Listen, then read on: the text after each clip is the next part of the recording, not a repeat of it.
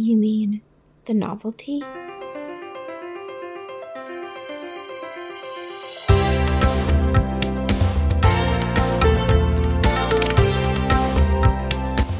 Welcome to The Novelty, a podcast dedicated to books. Not just the Western male-centric books from your high school lit class. We'll also read books by women, people of color, and from around the world. We'll dive into literary technique and character analysis. But don't worry, we aren't afraid to spill the tea and give our unfiltered opinions. Together, we'll redefine the classics. Will today's pick stand the test of time? Keep listening to find out. Good morning. Good morning. 2023 is over, almost. I know, that's kind of crazy. I also feel like I said good morning like the news channel. Good morning, welcome to the Novelty News. Hello, New York. Today we'll be discussing, is this book worth it? Now, Neha, I know you've done this kind of work before, but... Okay. So, we wanted to wrap up our year in reading. We tried to read a lot outside of what we read for the podcast, and we wanted to talk about some of the books that we've read, especially some of the more popular books that we've seen all over the internet and social media, and weigh in. Yes. And I have not done too much reading outside the podcast this year, but most of the books that I picked are still pretty popular, I would say. They all came out in like the last 2 or 3 years.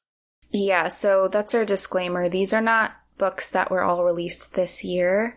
Like, we don't really pay attention to release year. So most of my reading is not current to what's coming out in the past few months. So this isn't books that came out this year, but a lot of them have come out in the past 5 years and have generated a lot of hype. Yes. Hence the name, Worth the Hype.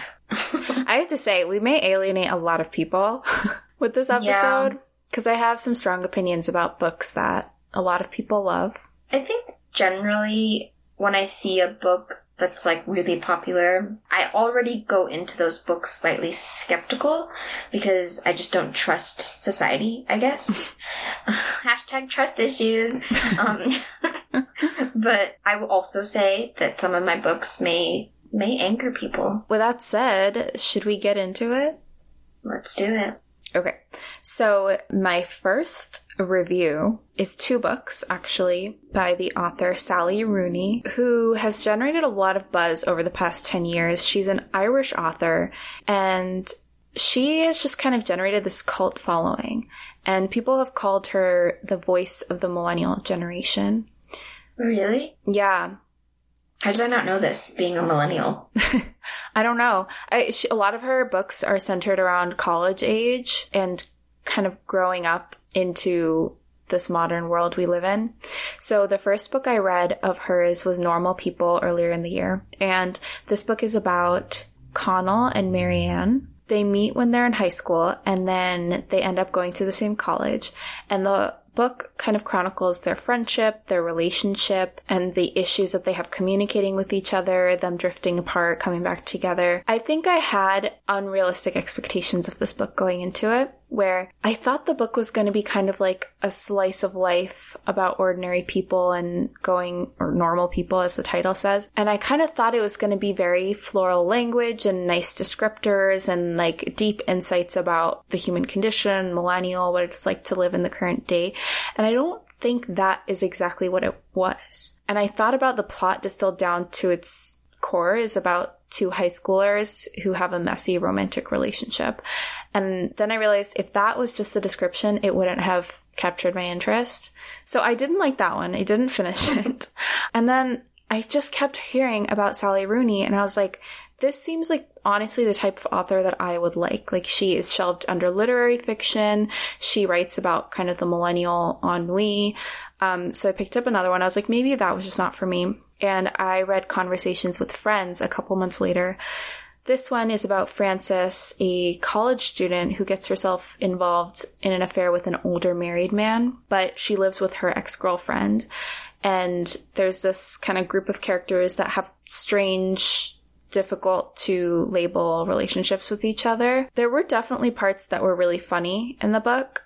I was reminded of The Idiot by Elif Batuman, which is also about a college student, but it's kind of a different mood. And I think here's what I'll say. I think Sally Rooney is a good writer, and I think she does something unique that not a lot of other people can do, which is capturing the kind of disconnectedness of people and miscommunications that happen on a really small scale, but that can affect larger things. And she also does a really good job of capturing and incorporating technology and social media into books in a way that's very seamless, that I think a lot of other authors have struggled to do or just avoid it altogether because it feels difficult. You don't want to read about someone checking their phone. But I think the thing that didn't work for me is that she gets really good at getting into the heads of her characters, but I don't think I can relate to the kinds of characters that she talks about. Like, it's almost like the new version of the Manic Pixie Dream Girl. Like this awkward, loner, overly anxious, not like other girls girl seems to be the protagonist of all of her novels, and that's not me or somebody I can relate to. So I think ultimately it's just not for me. That's fine. Yeah, but I wouldn't say it's a bad book or she's a bad writer. Yeah. Yeah. That's I just didn't feel good when I read it. Yeah. And not in a way that I felt like spawned interesting thoughts. Yeah. Or like things to think about. It was more just like, I feel kind of shitty. Yeah, I totally get about not being able to relate to the main character and that changing your outlook of the book, because I felt like that on another book that's on my list. It's a trilogy. I didn't make it through the entire trilogy, but I really tried because I'm not the type of person that doesn't finish a story. I'm exactly that type of person. I know you are. So I put down Shadow and Bone by Leigh Bardugo.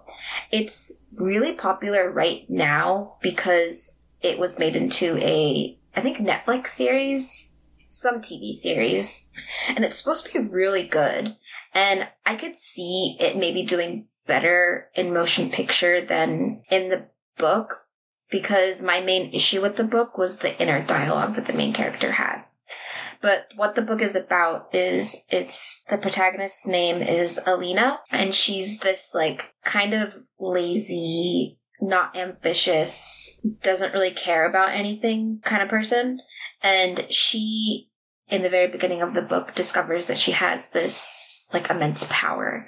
And the place that the book takes place in is a war-stricken place, but it's war between like humans and creatures, and it's like super YA fantasy. Mm-hmm. Alina, of course, is like in love with her best friend, but she doesn't know it. And then she gets this power, and everybody's like, oh my gosh, like Alina's like this crazy witch girl that has these crazy powers. And this one character comes into picture that is evil, who also has a crush on her. So it's like this weird love triangle thing. When I like first picked up the book, I got vibes of like teenage romance, mean girl drama, angst and conflict. And I was like, perfect. This sounds like the best like weekend book. I can just run through it. But I think my issue about it is that the main character was super immature. Her like careless, like I don't care about anything attitude kind of bothered me. But I also read another book by her, which was her first adult fantasy. She's written a lot of YA fantasy, and another series that you might be familiar with is called Six of Crows that she's also done. Yeah, I think I've heard of that. Six of Crows, Shadow of Bone were both made into a TV series, and this other book that I'm talking about, the adult fantasy, Ninth House is what it's called, is being adapted into a movie, I think, by Amazon. So clearly her books have like potential because they're all being made into movies. Which, though I will say, is a bit of a low bar, because I think everything I've seen has been made into a movie. Like, anything that has captured any kind of reading population, they're making it into a movie or series. But anyways, Ninth House was also same issue. I thought the main character was super immature, which I was surprised by because this one was like marketed as like an adult fantasy book that I thought. But again, I guess she's like in college, and like college students are, let's be real, not adults yet. I would say Shadow and Bone, not worth the hype.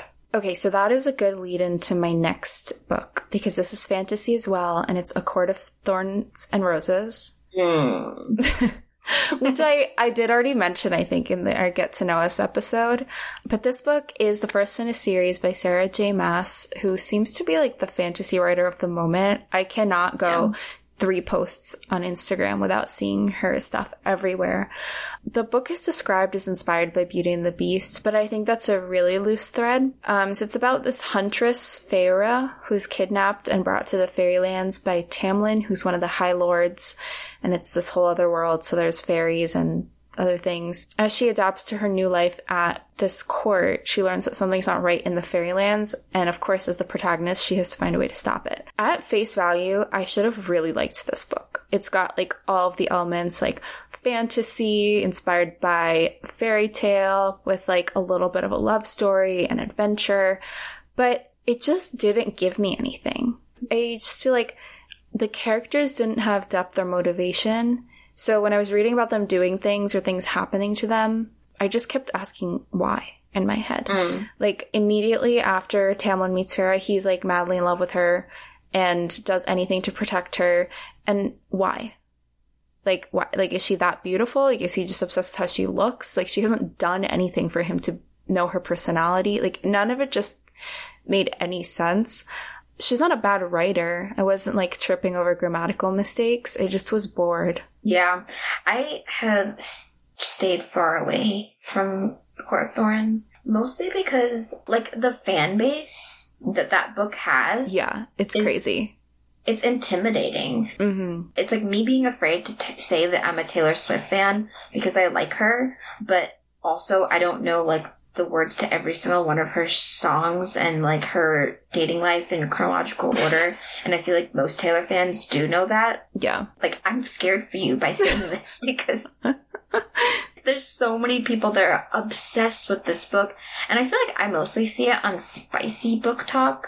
Yeah. And so I'm curious to know if the spice is good or worth it. I don't know because... Okay, this is another book I didn't finish, so everyone who is listening to this episode probably hates me for disliking books that I didn't even finish, but I read most of it. And there wasn't any spice in the first one. Which, okay, like, in a series, if you're gonna build to that in the 3rd or 4th book, I actually think that's good to kind of build that tension, and then it kind of makes sense. But then you have to make the first book believable.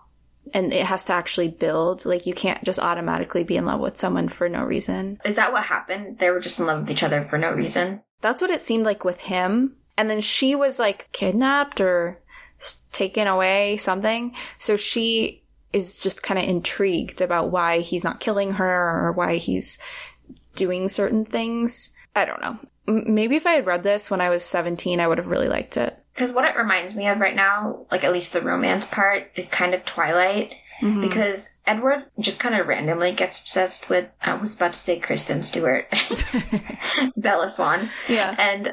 And so she also doesn't have any like rhyme or reason for liking her. She's just like this super average girl. But you get payoff in the first book itself in terms of their romance. And it gets complicated later on. Yeah. And I feel like that was a good way of doing it because you get what you want from the first book. And in the second book, you're like, okay, where's this going to go? But if you're not getting anything from the first book itself, I feel like it seems kind of like a waste of a book. Well, I think that's probably the issue with it for me. What you said of like, even in Twilight, there's no reason for him to be obsessed with her. But when we read it, we didn't question that at all. Like, that was not a question in our minds because we were 13. So I think it just is probably my age and, like, outlook on the world where I'm like, things need to have reasons. Like, things don't just happen, where a teenage reader might not be thinking those things and just want the story of it. So, yeah, I would say, there is a book that is very similar to A Court of Thorns and Roses that I liked a lot better. And it's called Girls Made of Snow and Glass by Melissa Bashardoust. I don't know how to pronounce her name.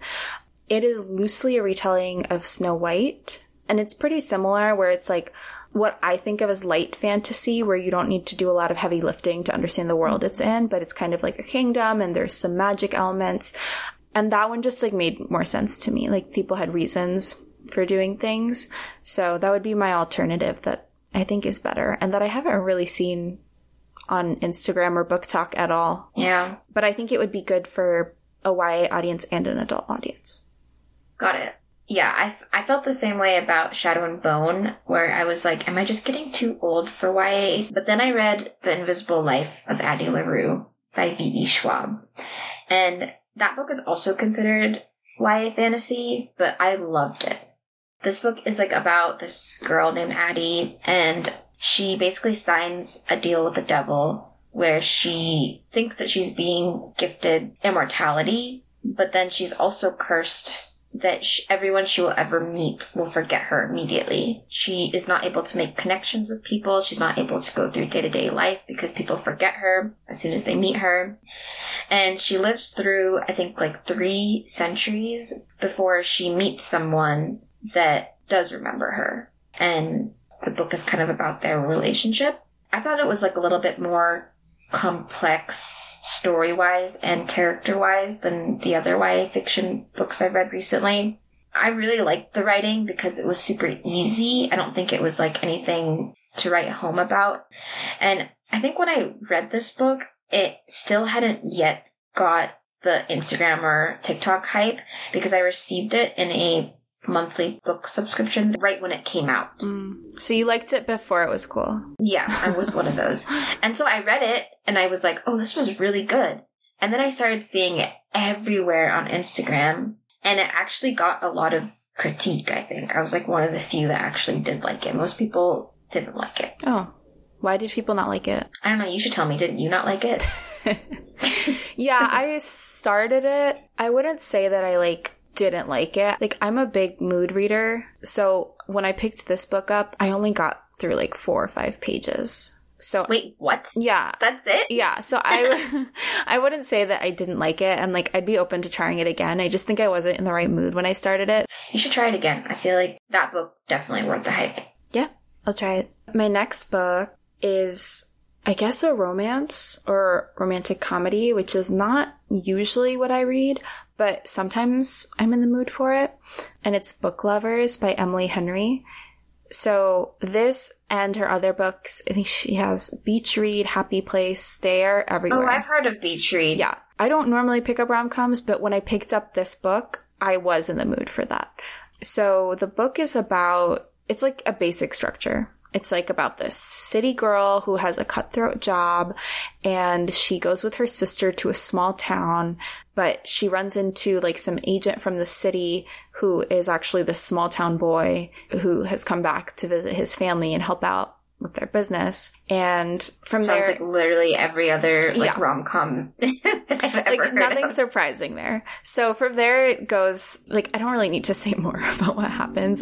It's just a rom-com. But it really, really did not work for me. I felt like the characters were really inconsistent and made no sense to me.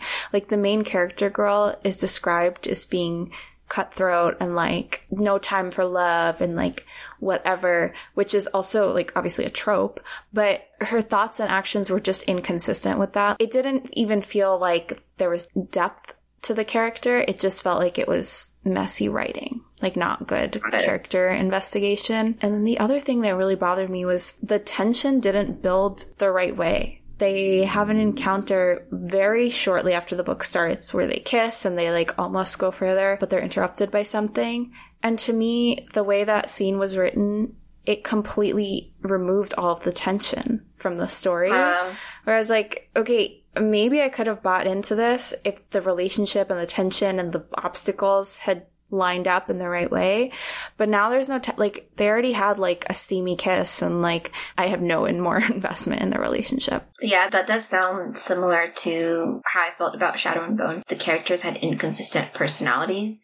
So I just got irritated because you think you know, it sounds so dramatic, you think you know someone, and then they do something completely out of the blue that you don't understand. So it just kind of is infuriating. Yeah, so it's very jarring. Yeah. And I read this book at the same time that I read a book by Sophie Kinsella, who wrote Confessions of a Shopaholic and a couple other famous ones. Oh, yeah. And it's called I've Got Your Number. And it's not one of her better books. I would say it's pretty average, but I had a lot of fun reading it. There is a little bit of suspended reality that you have to buy into for the book. The premise is she has to share a phone with this guy that she runs into because her phone gets stolen, and like some of it is a little bit unbelievable, but everything within the world of that suspended reality makes sense. It was just like, I just read it at the same time with Book Lovers, and I was like, this one did everything so right. And Book Lovers, I will say, not worth the hype at all. There's so many other good rom-coms that you could pick up. But I do think I've heard that from other people that this is not one of her better books. I won't knock her as an author. Well, my next book is going to be a controversial one. Which ones haven't been? Honestly, yeah. Where the Crawdads Sing by Delia Owens. Have you read it? No. So I'll just tell you like a little bit of what it's about. I think the plotline is actually very interesting and had a lot of potential, but the way the book is written is it flips back and forth between past and present, and it starts off with this girl, I think her name is Kaya. She like lives in this swamp, basically. Or not swamp. She's not Shrek.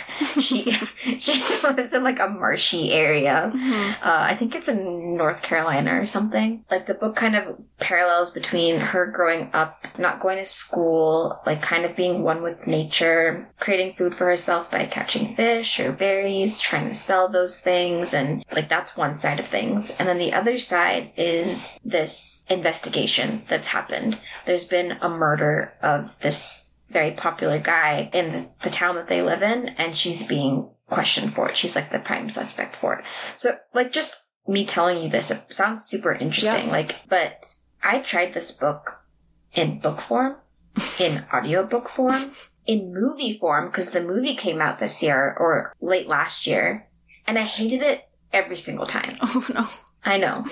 I think the circumstances of what was happening seemed too unbelievable for me to just accept and move on. But the thing that is super controversial is the author, Delia Owens. Mm. Oh, I may have heard some of this controversy.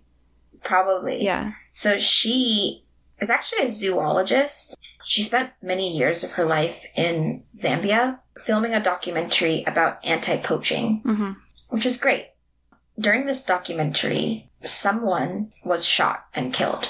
And they included this in the documentary. They don't really explain how this person was shot and killed. And I think they included it in the documentary for, like, shock value. Mm-hmm. But since then, she's been, like, wanted in Zambia for questioning of how this person was murdered. Wait, what was...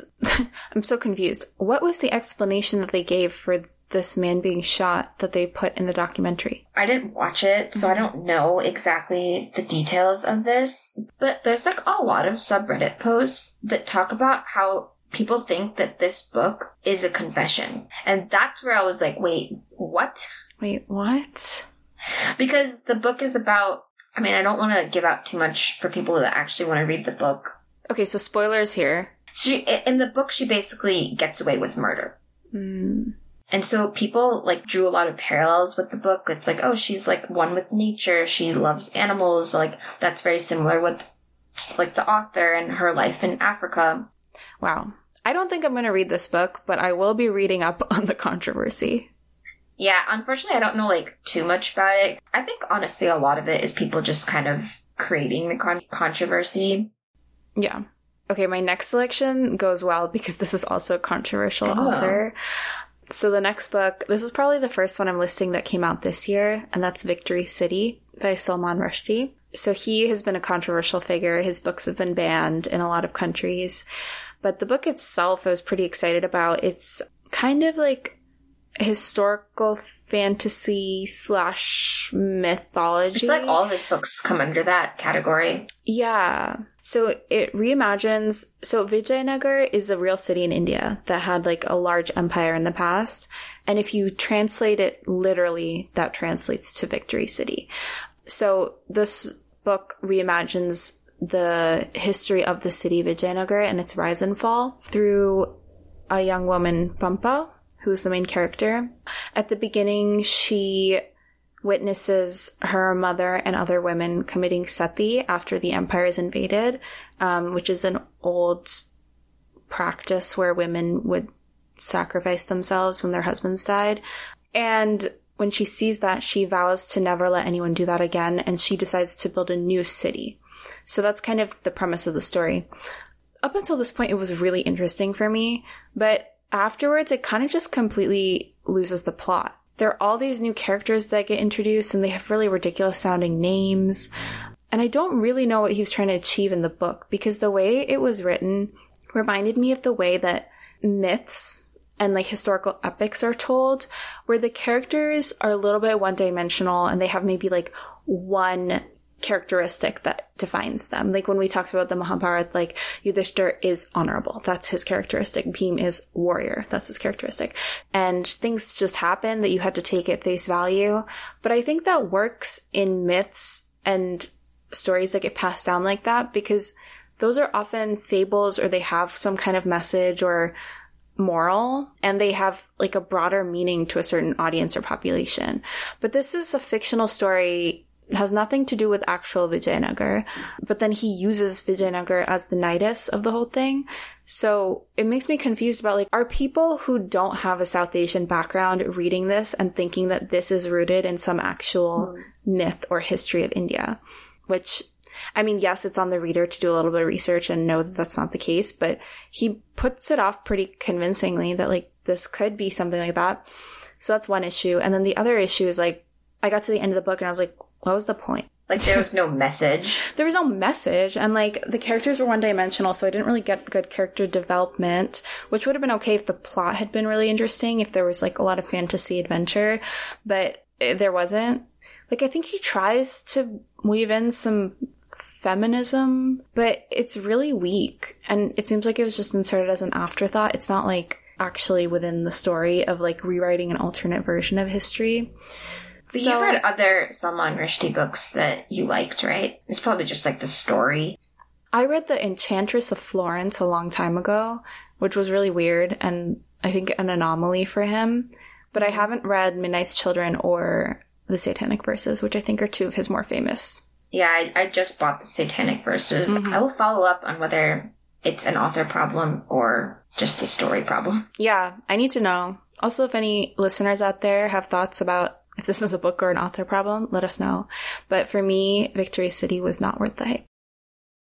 The next book on my list is called Daisy Jones and the Six by Taylor Jenkins Reid. I think Taylor Jenkins Reid in general has been super popular lately because I think she came out with a book this year called Carrie Soto is Back. Oh. I think probably her most famous book is The Seven Husbands of Evelyn Hugo. Yeah. If you haven't heard of the book just by me saying it, if you look at the cover, you probably have seen it in every single bookstore you've been to in the past couple years. I have not read that one, actually. I read it. Have you? Mm. Did you like it? Mm. Oh, really? Yeah. I mean, was it an author problem or a book problem for you? I think it was a story problem for me. Like, got it. I think the author wrote the story well, and the way she wrote it made me want to read more. But the issue for me was just the plot, where, like, the premise of the story is that there's this really famous, like, Marilyn Monroe level actress who had 7 different husbands, and the main character is a journalist who is interviewing her and learning about her life to write her story. Like, it was purely a plot issue of that structure. Because to me, like, I don't think I would even read a book like that if there was one about Marilyn Monroe, who was a real person. So, like, why would I then read about a fictional person? Mm-hmm. I think even if the structure of the book had been different, where it was just about Evelyn Hugo and her life and the husbands and the acting, I would have liked it. It was a me problem. Yeah. No, because that's kind of similar to how Daisy Jones and the Six is. Oh, is the whole book is written in an interview fashion. Mm. So it's written like how you would read a script. Oh. But basically what it's about is the main character is Daisy Jones. She's just kind of this, like, typical, beautiful, rebellious, down-to-earth teenager. And she has a lot of energy and talent, but nowhere to put it. And she's so young, too, and her, like, parents are not supportive, blah, blah. It's like a very typical rock star uprising type of story. So in the book, there's a band called The Six, and they cross paths with Daisy Jones, and the book is kind of about how they work together as a collaboration, hence the name Daisy Jones and the Six. Mm-hmm. But I think story-wise, there was nothing like shocking or unique about the story. Everything was very predictable. But honestly, I think the fact that it's written in that interview format is what makes the book kind of come alive to me. Mm-hmm. It's in an interview format, so they know that this interview is going to be posted somewhere. Like, I don't know, it kind of breaks that fourth wall a little bit, which I think is always interesting. But yeah, it's super cliche, super fun, while still kind of brushing on the issues of like drugs, alcohol, and like that general abuse that happens in the music industry. I think it was worth the hype. Mm-hmm. And I think it's a TV series now. Yeah. I've heard the TV series is good. Yeah, I think it would be good. Nice. So my next, two books are by the same author, R.F. Kuang, who I guess catapulted to fame after she wrote the Poppy War trilogy. I think that was her first book series. I've heard of those, yeah. Mm-hmm. And then she's just been pumping out books since then. She wrote Babel and Yellowface. Those are her other two books. Mm-hmm. So I read Babel first earlier this year. So the book is set in the mid-19th century, and the genre that you would classify this as is interesting because it is fantasy because there's an element of magic, but it's so subtle and the rest of the story is so realistic that it feels like it would have been set in actual Oxford in the 1800s. So a group of teenagers get selected from around the world to go to Babel, which in this world is Oxford's language and translation school. And while they're there, they learn about silverworking, which is a way to manipulate and weaponize translation to create a form of magic. So we have four main characters in the book. There's one who we follow from the beginning who comes from China. There's one from France of Haitian descent. There's an English girl. And then there's one from India. So these are the four main characters. And they get pulled deeper and deeper into the institution and ultimately realize the colonial roots of everything and the systemic racism, and then they rebel against them. Interesting. Yeah, it's a very interesting premise. The story was really good, but there were also just really interesting elements about language and translation where, I mean, she is of Chinese descent and she has multiple degrees in Chinese language and literature. So most of it is translation between Mandarin and English, but she just includes a lot of these footnotes and little details about the difference between a word when you translate it. And the whole concept of the silverworking is what gets lost in translation, because you can't ever have a direct translation from one word to another in different languages, which is just such an interesting concept to then create this story and this world out of that thought. I feel like it also probably falls into the dark academia kind of yeah, I was going to say genre. that. But for me, one of the things that makes me nervous about reading about high schoolers and college age students is what we've been talking about, that it's a little YA and immature and characters are not fully fleshed out. But this book didn't have that at all. I felt like it was written for an adult audience or a college audience, but intelligently. I really liked this book. So I would definitely recommend this book. And then the other book was Yellowface, because after finishing Babel, I knew that this book was coming out this year. And Yellowface is completely different. It's not fantasy. It's set in the current world. There's no magical elements and it's modern. The premise is about the publishing and writing industry. And kind of, again, she talks a lot about these themes of racism and discrimination. But the thing that impressed me about this book was that the protagonist is really unlikable. So the protagonist is white and the friend in the story is Asian. And you get everything from the perspective of the protagonist and you realize how unlikable she is, but it's kind of like a really gnarly car crash where you can't look away. You just have to keep reading to figure out what happens. That's really surprising because I feel like immediately when I realized that I don't like the main character, the book just becomes really hard to read for me. Yeah. Usually that's the case for me too. But I think the way she does it is you're not rooting for the character, but you want to find out what happens. I don't know. It's just done really well, paced very well. I tore through this on an afternoon. Literally on my flight to come to your wedding, I finished the whole book. That's actually interesting because I feel like most of the books that you and I have picked so far have been trendy, like, but they haven't been necessarily thought-provoking. So it is really good to see that there's like actually some intelligent, not that those books are not intelligent, but I mean like just books that make you really think. Yeah, definitely. I think also part of that is like the average age on TikTok is probably 15.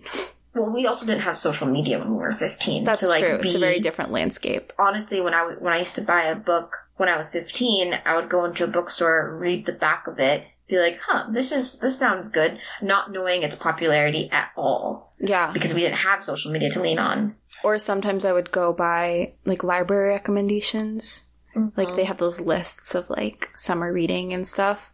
Mm-hmm. So, yeah, it's totally different. Like, the audience that's curating what's popular now has completely shifted. Yeah. But yeah, Babel and Yellowface, both worth the hype. I enjoyed them a lot. Probably two of my favorite books that I've read this year. And apparently she's working on a new novel, which all she said is it's a fantasy about two magical PhD students as they travel to hell to rescue the soul of their advisors so they can write their job recommendation letters, which sounds crazy. Yeah. But I feel like she would write it really interestingly. That, honestly, I've been influenced by you to read her books. Yeah. The last book that I have is not a book. It's a person. Oh, God. So, have you read any Rupi Kaur poems? Mostly, like, as memes on the internet or, like, shortened little Tumblr girl type posts. I'm so glad you said that. Like, I talk about that in my little soapbox thing that I'm going to be standing on for the next 3 minutes. So, basically, Rupi Kaur, if you don't know who she is, very famous poet. Arguably, maybe the most famous South Asian poet in current times. And I'm not saying that she's not talented. I think some of her poems are actually good. But I think there's a difference in someone like who we talked about, like Tori Morrison in our jazz episode, who is a great poet, which we could tell based off reading something by her that wasn't even a poem that she was a great poet. There's a difference between someone like that and someone who can write a one-liner that maybe sounds pretty. And I think that's what Rupi Kaur does. And literally I wrote in my notes is I feel like her content is better for Twitter. Mm-hmm. And I think that still requires talent. I agree with what you're saying about like catchiness of her poems. When I read her poems, I don't feel like the words are arranged in any kind of meaningful way. I just feel like she's saying a quote-unquote woke sentence and like putting line breaks in the middle. Yeah, like I'm just gonna read a couple of her poems. Yeah. I would say like majority of her most popular quotes are one-liners that are way too generic to be called poetry. Yeah. Like for example, I am a museum full of art and you had your eyes shut. That's it. Do you know what that reminds me of? Yeah. In Cinderella's story, at the end, when Hilary Duff comes and, like, gives her speech to Chad Michael Murray, and she's like, waiting for you is like waiting for rain in this drought. Like, useless and disappointing. Like, it's just, like, a little, like, punch. Yeah, like, I feel like that's something that you would hear in, like, a song. But, okay, let's move on. Another one is, do not look for healing at the feet of those who broke you. Like, that's just a sentence. That sounds like advice that, like, a grandmother would give about getting over a breakup. Yeah. Here's another one. How you love yourself is how you teach others to love you. I feel like she chose the wrong profession. Mm-hmm. Imagine if she had, like, written children's books. Yeah. And, like, each of these lines was associated with, like, a cute little, like, a picture. Mama bear and a baby bear. Like, that would be cute. Okay, and here's a contrast to maybe something that sounds a little bit more like poetry. Stay strong through your pain. Grow flowers from it. You have helped me. Grow flowers out of mine, so bloom beautifully, dangerously, loudly, bloom softly. However you need, just bloom. I think that's nice. Like, that's pretty and positive.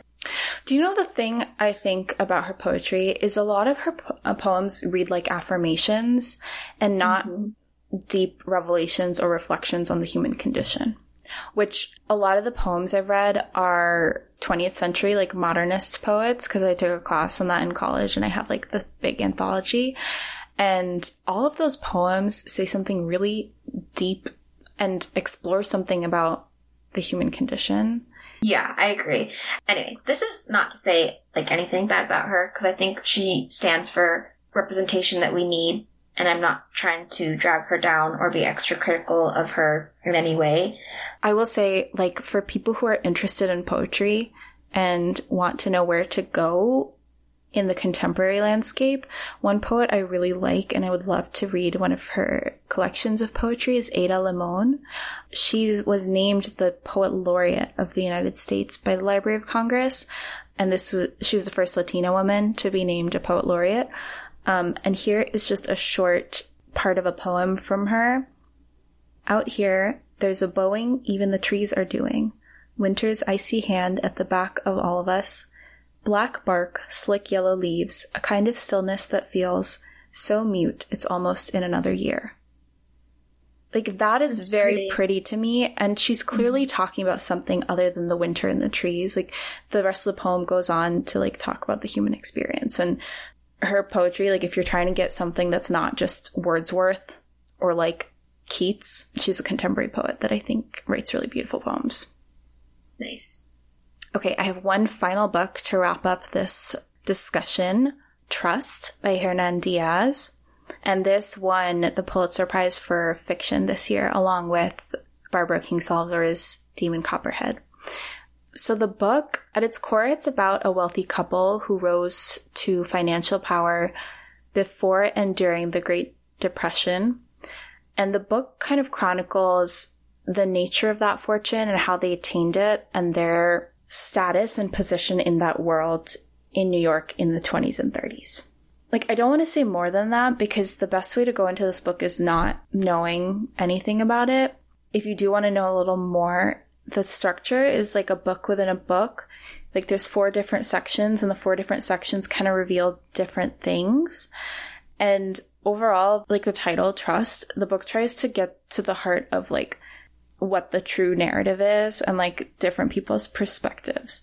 So I thought this was going to be very interesting going into it because, like, the topic of, like, wealth in the 20s and 30s, New York, and, like, I feel like something just didn't click for me. I wanted to know a lot more about the characters that I didn't get from the book, when instead it talked about, like, wealth and, like, anarchy, and which is interesting, but, like, I wanted it through the lens of the characters. And there's a New York Times review that described this book, and it said, Diaz's own prose keeps an antiseptic distance of his own, no matter who his narrator might be. And this review was ultimately positive. But I think that might be the issue for me, where I was like, I feel like I'm so distant from these characters, and the characters are what make this story interesting. So then to not, like, the book investigates a thing that I wasn't as interested in and doesn't really investigate the characters and their relationships and motivations as much as I thought it would. It was like a bird's eye view of the situation instead of like a close-up. Kind of. Yeah. And it was like I felt very distant from the characters. I didn't feel like connected to them. So I don't know. It's hard for me to give my full thoughts without spoiling anything. So, like, the book is fine. Like, I got to the end. It was interesting to read. I just don't understand why it won a Pulitzer.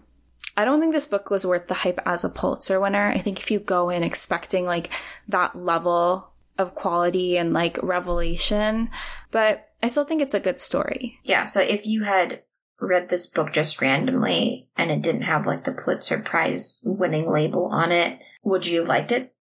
Probably. I mean, even now, like, I liked it. Mm-hmm. I just didn't think it was worth the hype. I wouldn't be like, you have to read this to anyone. Mm-hmm. I was like, yeah, you could read it. It was fine. Well, hopefully we didn't make any enemies during this episode. Maybe, if anything, change your mind.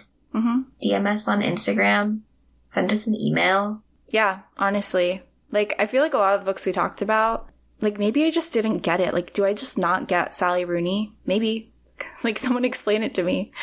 All right. Well, This wraps up our season 2 officially. We will be going on a hiatus, and we will be back with season 3. If you're curious about the theme or what books we're picking, definitely follow us on Instagram because we usually do some teasers there, and you'll be able to find out what the upcoming months hold for us. Happy New Year, Merry Christmas, Happy Hanukkah, Happy Holidays, spend time with the family, get cozy up, read one of our books from season 1 or season 2, and listen to the episode during this break.